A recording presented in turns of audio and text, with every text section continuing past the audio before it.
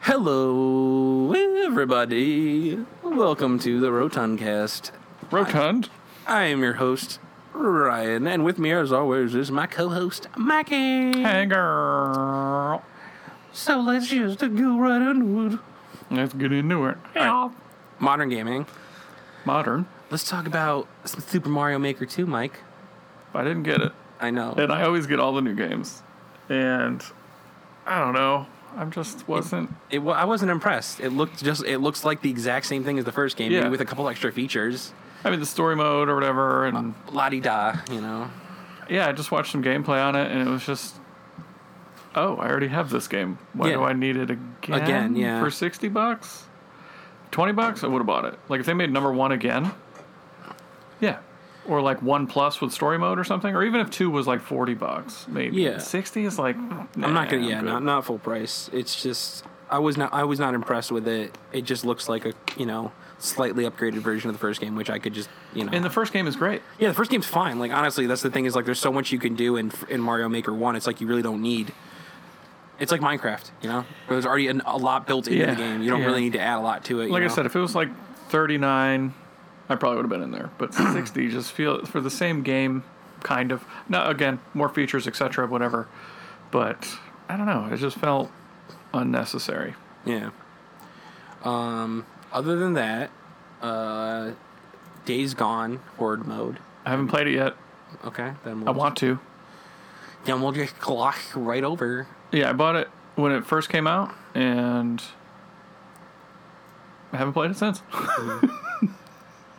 It was just a lot to deal with, I don't know. I guess also modern gaming. This article kind of popped up on Kotaku, and it's just interesting to me. What is it? It says, the video games that made people question their beliefs by, I don't know how to pronounce her first name. It's either Gita or Gita. Okay. It's Gita Jackson. I don't know. Okay, yeah, Carl. That's okay. But yeah, she has a couple games she references. I think she had Fire Emblem, Radiant Dawn. She had The World Ends With You, BioShock Infinite, Mass Effect. So she's some of these games, just the way that they go about talking about the roles of people versus their belief in a supreme being, and then the political side of things, how it makes you question how these games relate to current politics and stuff. From a video game? I mean, current politics makes sense. And I could see that. I get her reference in BioShock because BioShock is naturally it has those undertones. Of course. Especially in Infinite more so than 1 and 2. Yeah, of course. Especially in the first game, when you first walk in, you see all the embossment on the walls. It's a great game. Yeah, and then the whole Andrew Ryan quote in the beginning. Dude. That's a good game. No God or only man. I can't remember what it was, but Yeah. And then he has this whole speech where that you hear throughout the game about a man should be able to get everything from the sweat of his brow. Blah blah blah. It's somewhat communist in a way, but it's also somewhat, I guess you'd call it, populist. It's interesting regardless. Yeah. I don't know. I'm just trying to think of a game if it's ever made me think deep about anything. I can't really think of anything off the top of my head. I know, Final Fantasy X hit me pretty hard as a kid.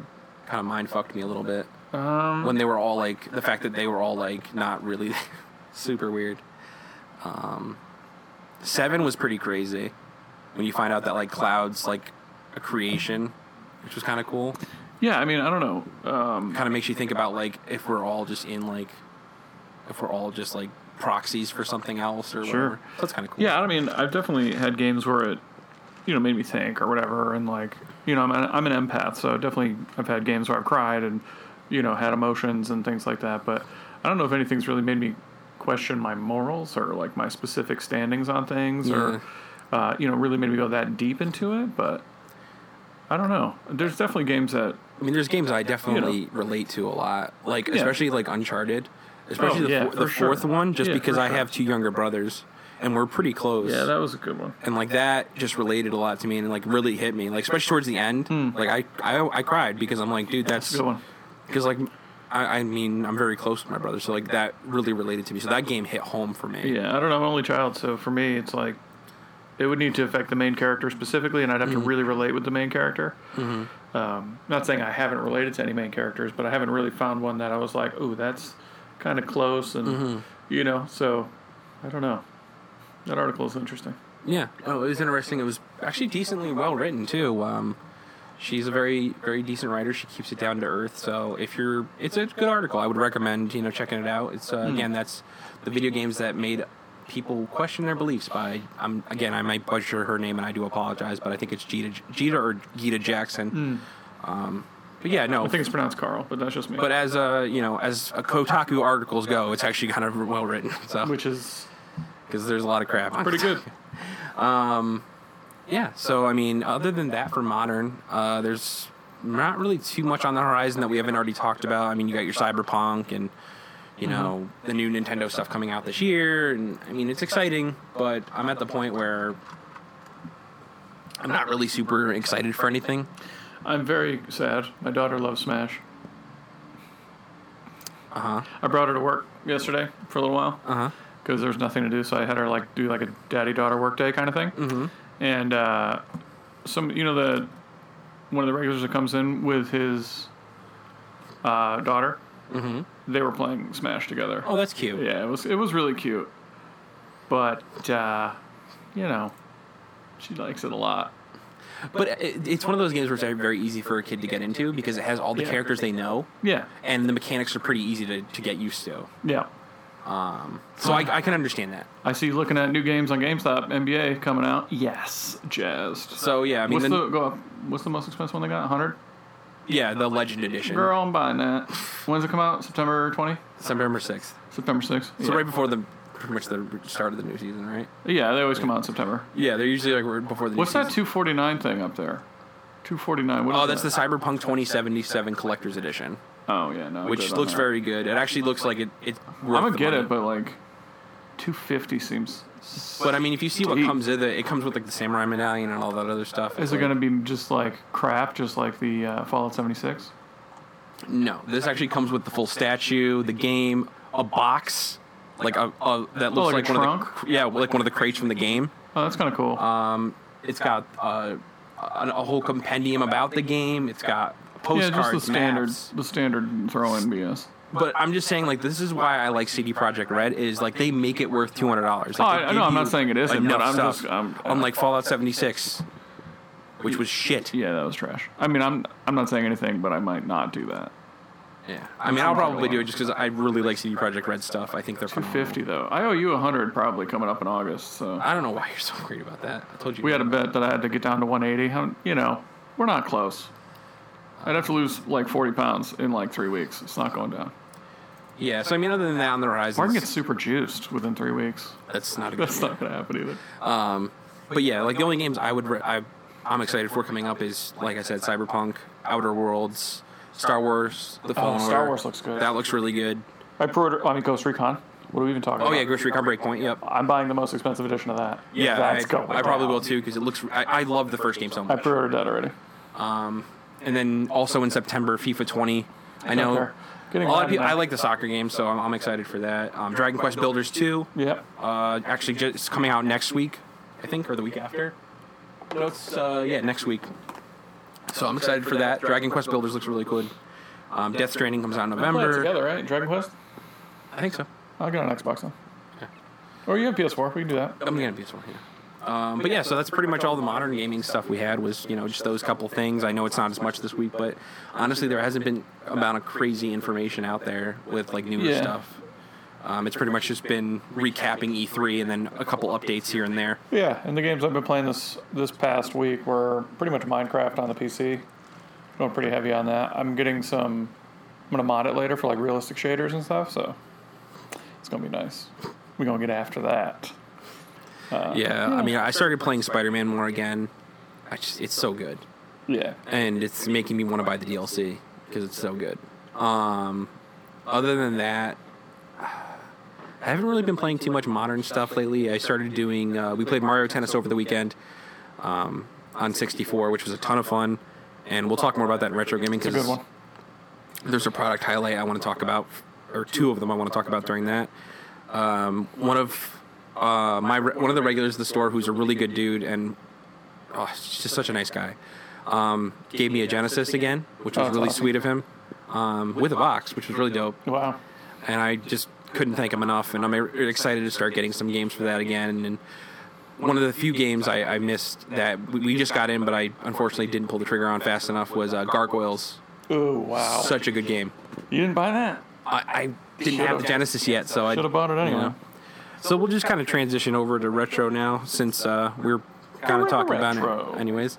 And speaking of retro, this week I kind of wanted to just highlight... This week on the retro games, I want to talk about... Yes. The Genesis. The Genesis. Hello. Anyways. But, we're going to talk about the Genesis this week. I think it's the first system I ever played. I think I was like 4. Yeah. Or something like... Well, no, because my house burned down that year, so I was... Jesus. I'm trying to calculate time here. My brother... I was 6. Sorry, I was 6 years old. So Genesis fun. My house burned down, but, Well, I'm trying to relate time frame in my brain, like... You sure? So I was 6 at the time. The twins were my younger brothers, who were twins. They were 4. But I remember we rented it back when they still did that at like small retailers and small rental places. You could rent the system. Okay. So I remember my dad rented us that and Mighty Morphin Power Rangers, the movie. Ooh, that's a solid game. Yeah, and I remember we were up at because I never slept as a kid. I just went to bed at 7, woke up at 2. I was a nightmare for my parents, and I do apologize for that. But I remember my dad was coming home, because my dad did a paper route in the morning, and I remember he came home, and I sat on his lap, because I was little, and we just played Power Rangers for 3 hours till the sun came up. It was so much fun. That's a good one. Yeah.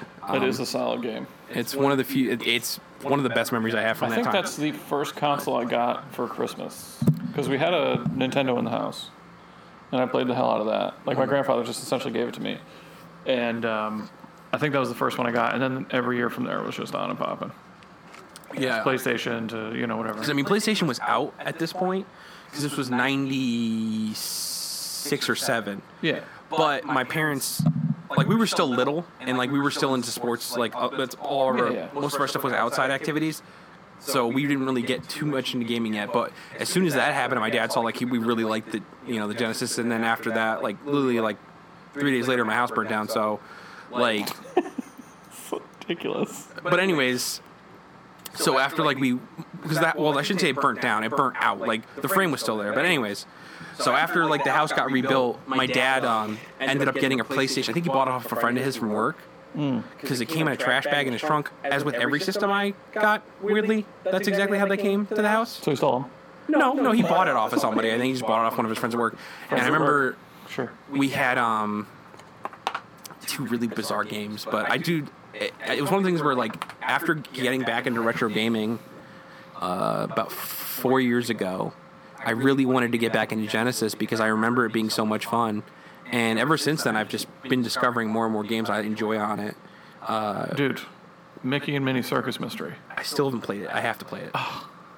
But for me, my favorite game on Genesis that I've played Bobcat is Castle of Illusion, starring Mickey Mouse. Oh, that's a good one, too. I love that game. It's I could play that game for hours. I love that game. Streets of Rage, I love that series. I can play that. Me and my 2 friends will literally play that 4 hours, that and Golden Axe. Because it's awesome, because you can play 2-player. Some bangers. Yeah, it's so good. Dude, Mickey and Minnie, you can play 2 players. So me and my mom played forever. Yeah, but anyway, so the Sega Genesis, it came out in North America. Sorry, in North America at least in 1989, and it went all the way to I think around 97. At least that's what it says lifespan wise on Wikipedia. Pretty good. It's pretty good. Lifespan. Yeah, it was Sega's kind of first heavy system. Prior to that, they had the Master System and the SG 1000 in Japan. If I remember correctly. Sounds right. And I know they had done arcade things prior to that, but the Genesis is kind of where Sega really just hit that note. They knew what they were. That was their winner. That was their their swan song. Singing swans. It's one of those systems where everybody will always say, oh well, Super Nintendo came out in '91 and it was a more powerful system, but a lot of the games that I've played since then, and I've played both versions, I prefer the Genesis version. Because to me, the games, A, they're not censored, which Nintendo does a lot of that. Yeah. Games like Aladdin in particular, where like the Genesis version, he has like a sword and like it's more of like an action platformer, where in the Super Nintendo one, it's almost like, I don't want to say wussified, but it basically it is. You know, it's like they pull out all the action parts and just make it like a bouncy bounce like clone, you know, Mario clone. Yeah. Like the Lion King platformer. The Lion King I actually prefer on Genesis, only because of the sound. I mean, the Super Nintendo has a sharper and closer to the movie sound, but Sure. it's also to me it sounds like muffled. I don't want to say muffled, but it kind of does. Versus the Sega chip, which I've always enjoyed because it sounds very bright. The sound chip that's on that board, Yeah. and it always sounds really like vibrant and there, and Yeah. especially with some of those games that use, you know, the chip or bit versions of film songs or soundtrack songs, it does a very good job at doing so.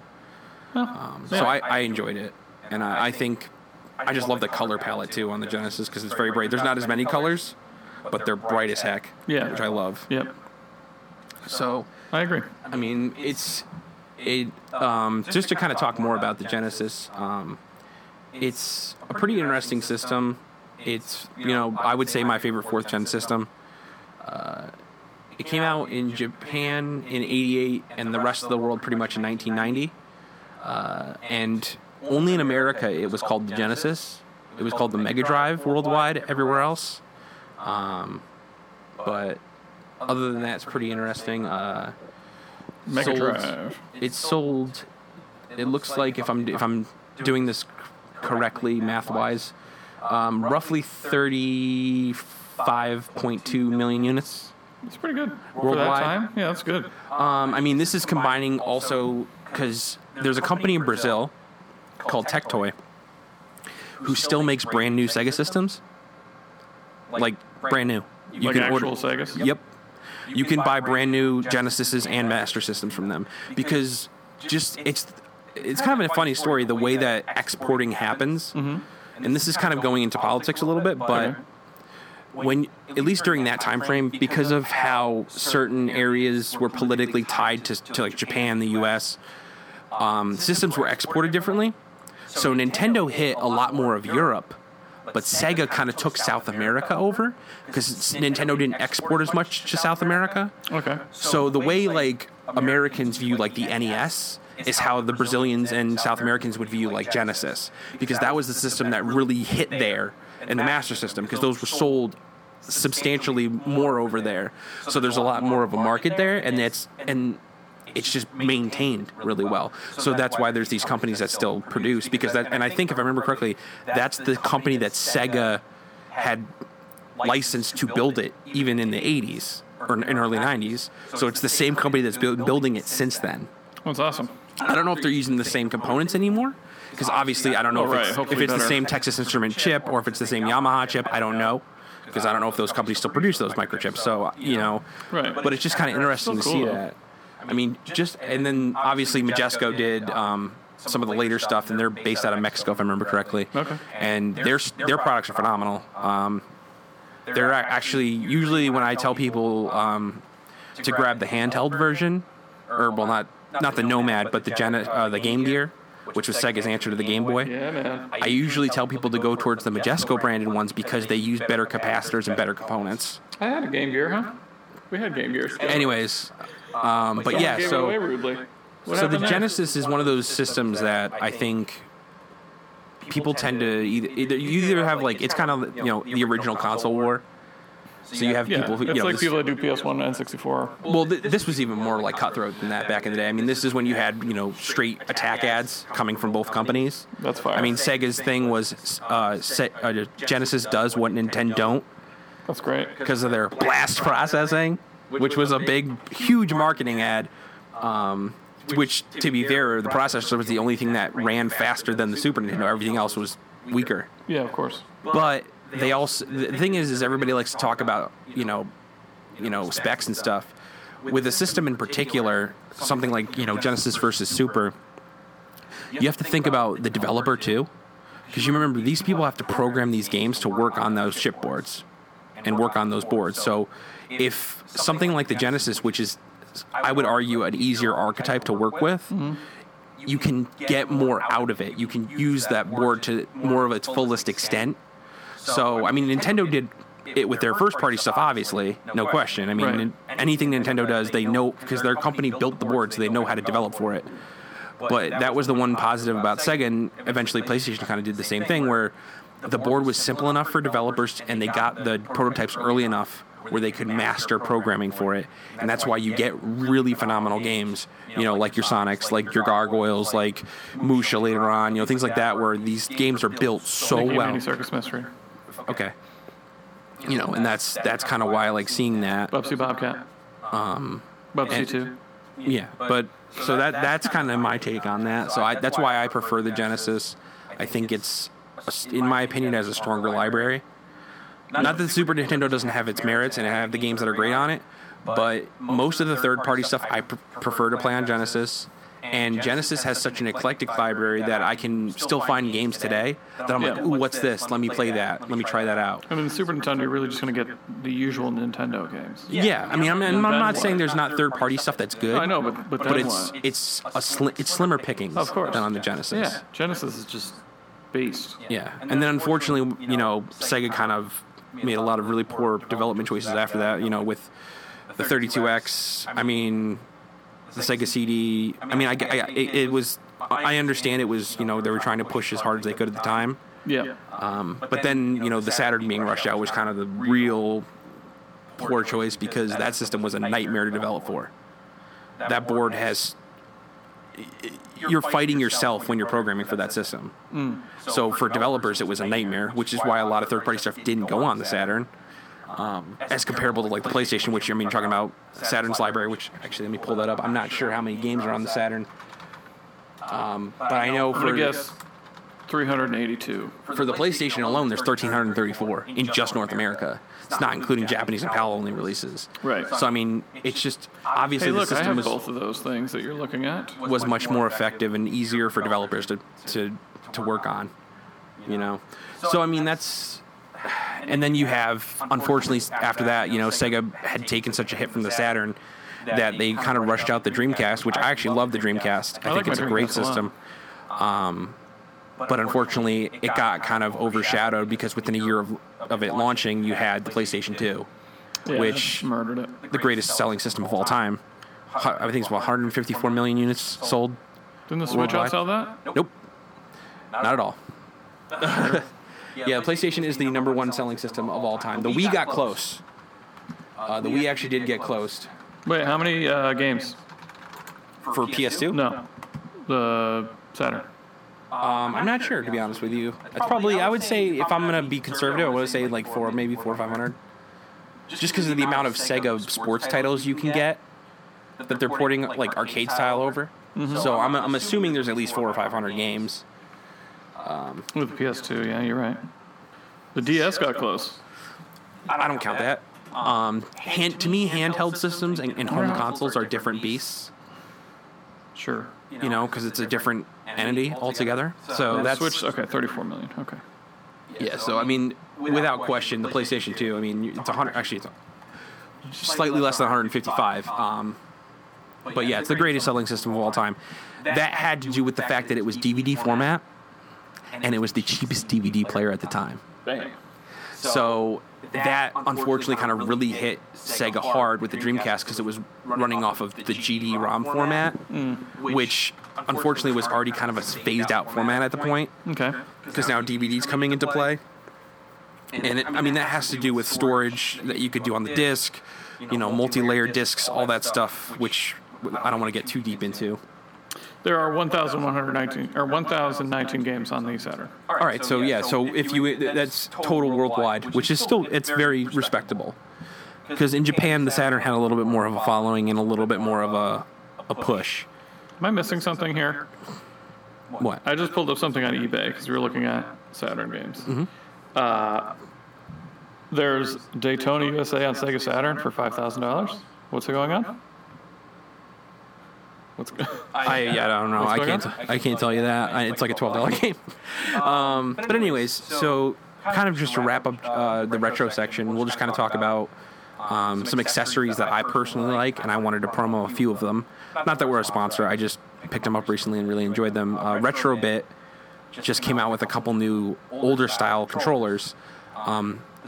They did a Genesis 6 button, a Saturn version 2, I believe, and N64 Hori remake. So the Genesis controller and the Saturn controller are actually licensed, which is pretty cool. The boxes actually have like the Sega logos and stuff, and they're built extremely well. I think they're like $25. I recommend them if you need new controllers. They're great. And for the N64 controller, it's called the Tribute 64 controller, and it has like GameCube style stick on it. And I was playing Mario Tennis, Pod Racer, and Super Smash with it over the weekend, and it played amazingly. And I think those are also $25-$30. So if you can find them and you need games for your or controllers for your systems, I can't recommend them enough. The GameCube one is fire. Yeah, the N64 one's so good. So definitely pick them up. I got 4 of them full play set because they're worth it. So on price charting, Daytona USA Championship Netlink Edition is $1,800. That's new though. 1,000. Yeah. All right. So that's probably like an exclusive thing though. What the frick? But anyways, so I mean. Oh, it dipped hard. Anyways. Yeah, you want to go back to the time frame? So anyways, that's pretty much going to wrap up retro gaming. I mean, unless you want to talk about any Genesis games you personally like, Mike, or just the one. You already know. The Mickey and Minnie Circus Mystery. Mickey and Minnie Super Circus. It's the Circus Mystery starring Mickey and Minnie. Yeah, it's good. Whatever. It's fire. But yeah, so I mean, out on Twitter and Instagram, we'll pose the question. What are your top 5 Genesis games? Yeah. What are your favorites? And just hit us up. Let us know. I mean, I think I personally can't. I don't want to botch the list, so we'll talk about it more maybe next week. But definitely, hit us up. Let us know. That's the Rotundcast on Instagram and Twitter, or the tweeter, if you will. Yep, and Patreon. We'll talk about that at the end. So moving right along to Magic the Gathering. Magic the Gathering. Of course, 2020 comes out in 2 weeks, or 1 week, the 12th. A lot of big creatures in them spoilers. Yep. A lot of crazy casting costs. Yeah. Looks good. I'm glad they're doing decent core sets again.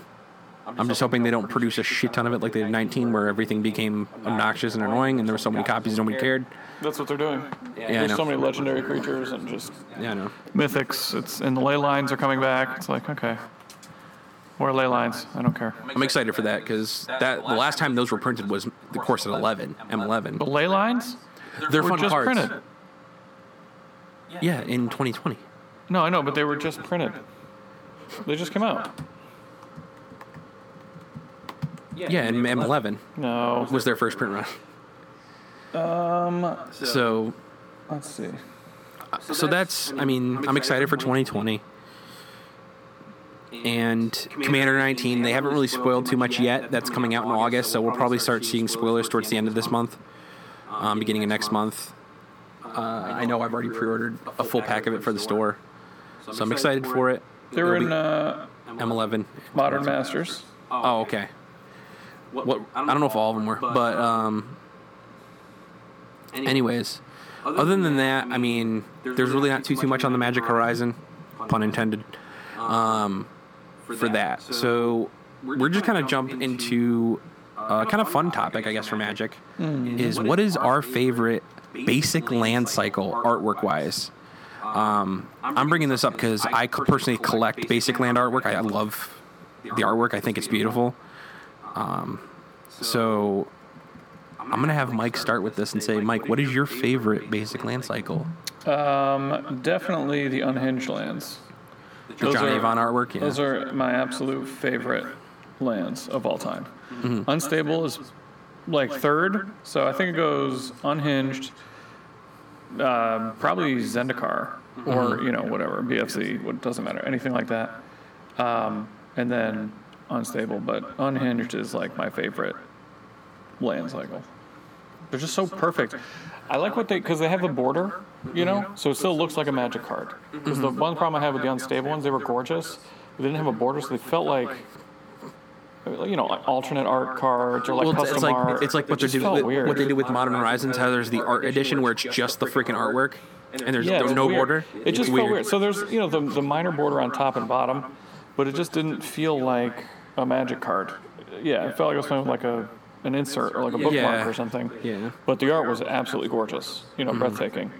And I like how they're all different. So the snow-covered full arts from the newest set are all essentially the same exact thing. Yeah, they're kind of different colors. Yeah. And they all kind of look like butt plugs, I'll be honest.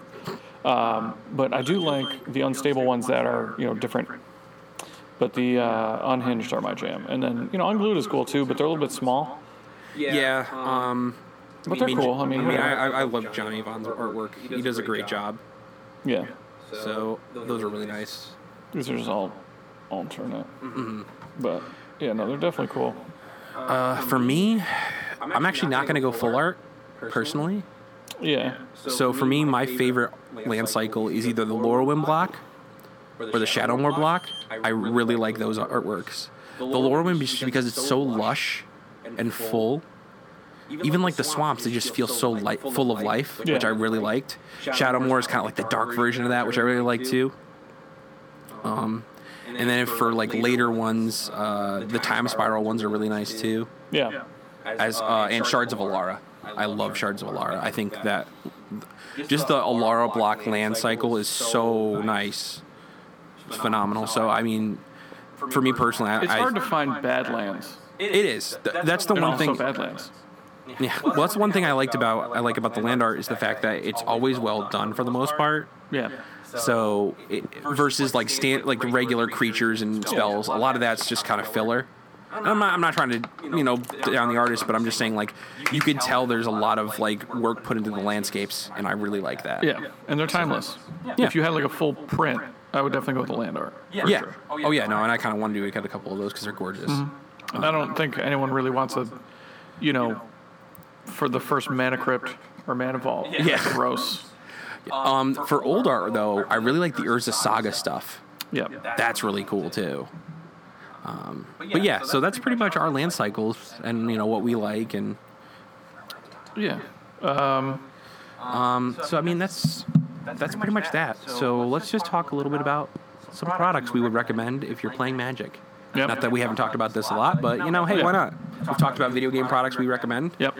Let's talk about some Magic products. You go first. I'm scared. Okay. So for Magic products, I would recommend, personally, at least what I use, if you're going to have multiple commander decks, which you probably will, I would say the Ultimate Guard boulders and archives are really good for storage. Because it kind of gets everything in a nice, I don't want to say cylinder, but like, elongated rectangular package. And cube. Like a stretched out cube. Well, it's a rectangle, but yeah. And I really like them, and I like that you could fit 5 Boulder 100s in there, so it's a nice way to store your decks. And then other than that, I mean, definitely Dragon Shields for sleeves. Yeah, I would say Dragon Shield for sleeves, for sure. That's what I use.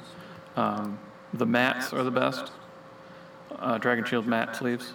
Mm-hmm. I like the Satin Towers. That's what it is. I couldn't think of it. Those are my jam, because you can put some dice in the bottom of there. They fit nicely on like bookshelves and stuff, and they look pretty cool too. You can color code it or not, and they're really easy to put like labels on. So I like that because I'm very organized with those things. So those would be my 2 products I would recommend as well. All right. Yeah. So we're going to wrap this up a little early this week, just because, unfortunately, I have to get to work. We're already here. Well, yes, we're already here, but I have to be here to be present.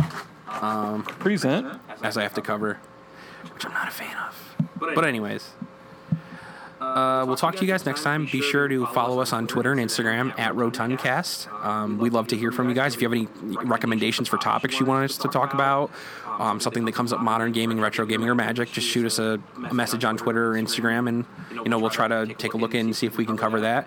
We're open on Discord. If you'd like to join our Discord, just shoot us a message on Instagram or Twitter. We'll give you the Discord link and have you join us. And if you like what we do and like our content, please feel free to contribute to us on Patreon. And that's patreon.com/RotundCast. Rotund? ROTUNDCAST.